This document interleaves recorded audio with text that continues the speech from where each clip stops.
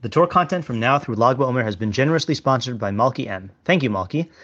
June is less than a month away, which means that I'll soon be transitioning into summer writing mode, with more Substack articles and fewer recorded shiurim. The bulk of these articles will remain free. However, if you would like to support my Torah and gain access to additional spicy written content, consider becoming a paid subscriber by going to rabbischneeweiss.substack.com and signing up today. Hello, I'm Rabbi Matt Schneeweiss, and this is the Stoic Jew podcast, where we explore the relationship between Judaism and Stoicism. And I guess this is the welcome back episode at the beginning of the 2022 to 2023 school year. So welcome back. I'm going to try to make episodes more regularly, which I've done in the past. And I think I want to aim for 2 to 3 episodes a week. We'll see where that takes me. One of the experiments I plan on trying is going back to the original model of defaulting to reading and discussing Marcus Aurelius's Meditations in order. I think one of the biggest obstacles for me in making these episodes is trying to figure out what to make an episode about. So if I just follow the Meditations and just take one after the other, then it kind of removes that decision from my hands, and also kind of forces me to dig deeper into what he wrote in order to understand what he meant. So we'll see how that goes. I'm going to try it out for September, and then we'll reassess after that. Okay, on to today's reading. Today's reading is from Epictetus' Discourses, Book 3, Chapter 23, which I actually saw in the book The Daily Stoic by Ryan Holiday and Stephen Hanselman. So this was, I think, the September 2nd entry. Okay, so the line says, "Men, the philosopher's lecture hall is a hospital. You shouldn't walk out of it feeling pleasure, but pain, for you aren't well when you enter it." And since the commentary is so short and good, I'm going to read the Ryan Holiday and Stephen Hanselman's commentary. They said, "Have you ever been to physical therapy or rehab? No matter what the name implies or how many people you see lying about getting massages, it's not a fun place to be. It turns out that healing hurts. The trained experts know exactly where to exert pressure and what to subject to stress so that they can strengthen where the patient is weak and help stimulate the areas that have atrophied. Stoic philosophy is a lot like that. Some observations or exercises will touch one of your pressure points. It's nothing personal. It's supposed to hurt. That's how you'll develop the will to endure and persevere through life's many difficulties." So when I read this, I immediately thought of my own shot of the last Mishnah in Pirkei Avos. In this numbering, it's chapter 5, Mishnah 23. Ben Hehe Omer Lefum Sa'ara Agra. So Ben Hehe says, according to the suffering is the reward. So I think, I wrote a blog post on this, which I'm actually going to read from, but I just wanted to acknowledge that I think a lot of people read that and come away with this impression that, like, you get rewarded for the pain. Like in other words, if the process is painful, the pain somehow like translates into more reward. And my understanding is different. Okay, so this is, when I say this is my shot, I have not seen this in any of the Mefarshim. I actually got this, this shot was inspired by a quote from Bruce Lee. And that's why the name of the article that I wrote is called, what is it called? Hold on, let me check it out here. It's called Bruce Lee on Lefum Sara Agra. So I'm not going to read the whole article. I'm going to read some excerpts here. So Bruce Lee taught, "People have to grow by skillful frustrations. Otherwise, they have no incentive to develop their own means and ways of coping with the world.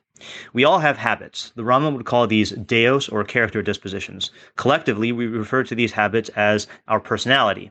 By and large, these habits dictate our decision-making. When we find ourselves in unfamiliar situations, our habits influence the direction our minds go in deciding how to act. In order to perfect ourselves in any area of life, we must be willing to alter these habits. In order to change our habits, we must act contrary to them. Forcing ourselves to go against our habits may be painful and frustrating, but it is absolutely necessary for the sake of our development. The most painful habits to break are the ones which are rooted in what we value most. The more attached we are, the more painful it is to act against our habits. For example, dieting can be torturous for those who are accustomed to eating whatever they want, whenever they want.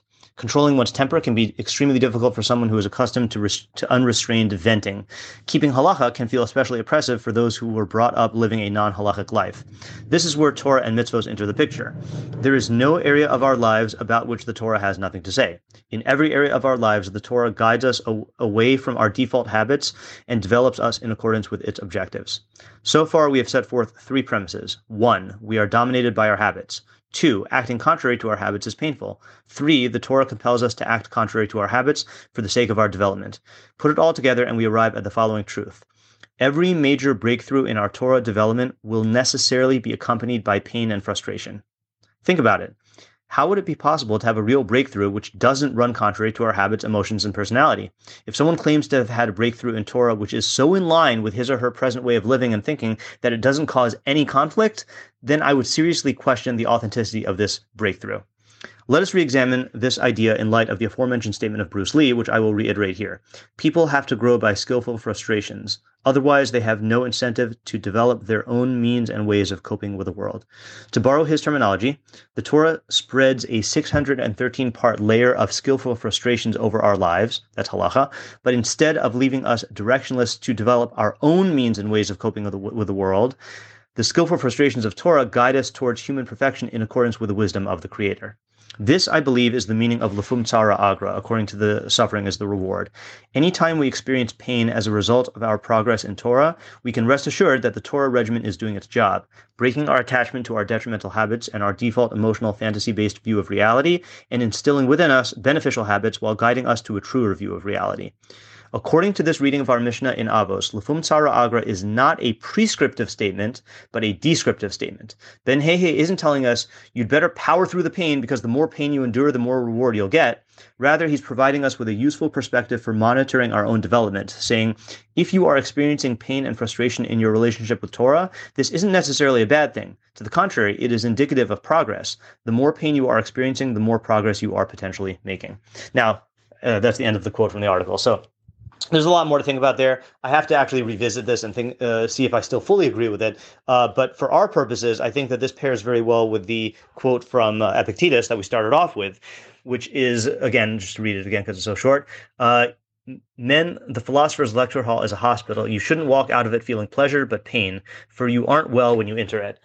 And I think that this is an important thing about, well, okay, I guess I want to make 2 points. First point is, and I'm thinking about this because I had a discussion in yeshiva with the guys last night, actually, and we were talking about why we are in yeshiva, and what the goal of yeshiva is. And so different people gave different answers, and one person said that the goal is to develop a derech halimud, a methodology of learning, and that happens to be what our yeshiva focuses on.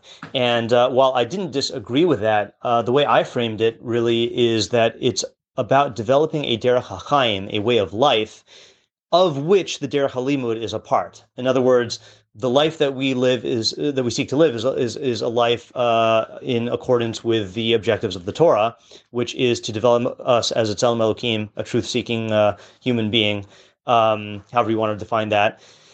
And our learning is a part of that. The goal of yeshiva, the goal of learning, is not just to get ideas or to train your mind to be able to think. It's to be able to live in a certain way, and the thinking is a means to that. And the life is a life that revolves around thinking and about learning lishma, learning for its own sake. But the purpose is not just to acquire this intellectual skill. It's to affect the way you live. And the reason why I'm bringing this up here is because I think a lot of people think of philosophy as a primarily intellectual discipline, and that's, I think, what Epictetus is trying to refute, to object to, saying that it's philosophy should affect the way you live and should cause you pain because you're not living in line with these ideas.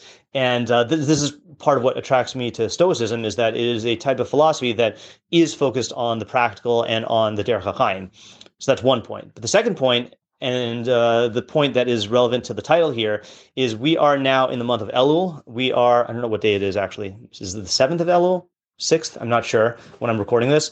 But this is a time in which we prepare for Rosh Hashanah and Yom HaKippurim and Aseret Yemei Tshuva, the 10 days of Tshuva in between those two holidays, where we focus intensively on our own teshuvah, our own returning to Hashem and self-improvement.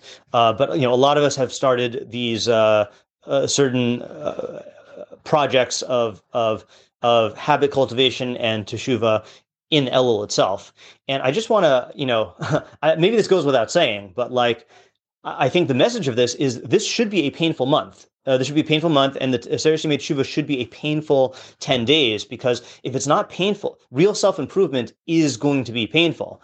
If you think that you can have this self-improvement that you just kind of waltz through it and everything feels nice and good, that's not actually change. That's chances are you're walking right into the trap of the emotions. In fact, in one of the parts of this article, which I did not quote, which I now realize I should have quoted, is a statement from Rav Soloveitchik in footnote 4 of Halachic Man, when he's talking about religion. And he says, religion is not at the outset a refuge of grace and mercy for the despondent and desperate, an enchanted stream for crushed spirits, but a raging, clamorous torrent of man's consciousness with all its crises, pangs, and torments.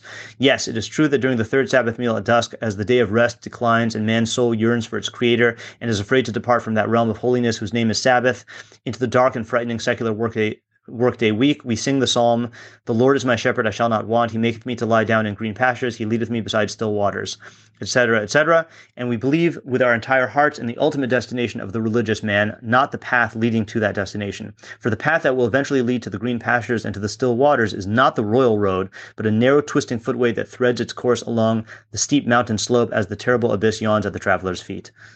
So I think that if a person's relationship with Judaism is one where they're just la di da di da, waltzing through these pastures, and God loves me, and thank you Hashem bumper stickers without any.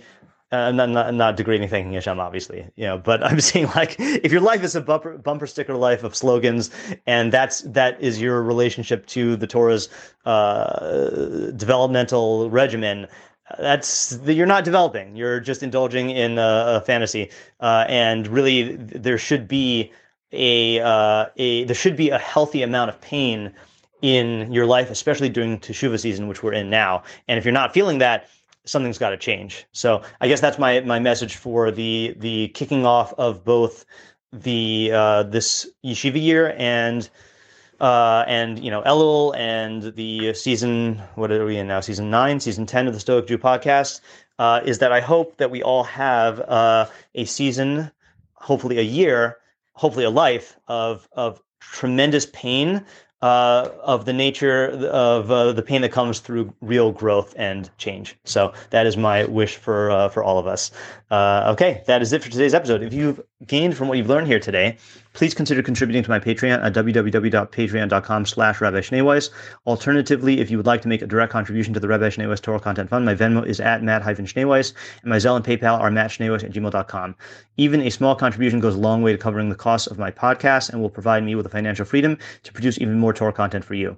If you'd like to sponsor a day's or a week's worth of content, or if you are interested in enlisting my services as a teacher or tutor, you can reach me at rabbischneeweiss@gmail.com. Thank you to my listeners for listening. Thank you to my readers for reading, and thank you to my supporters for supporting my efforts to make Torah ideas available and accessible to everyone.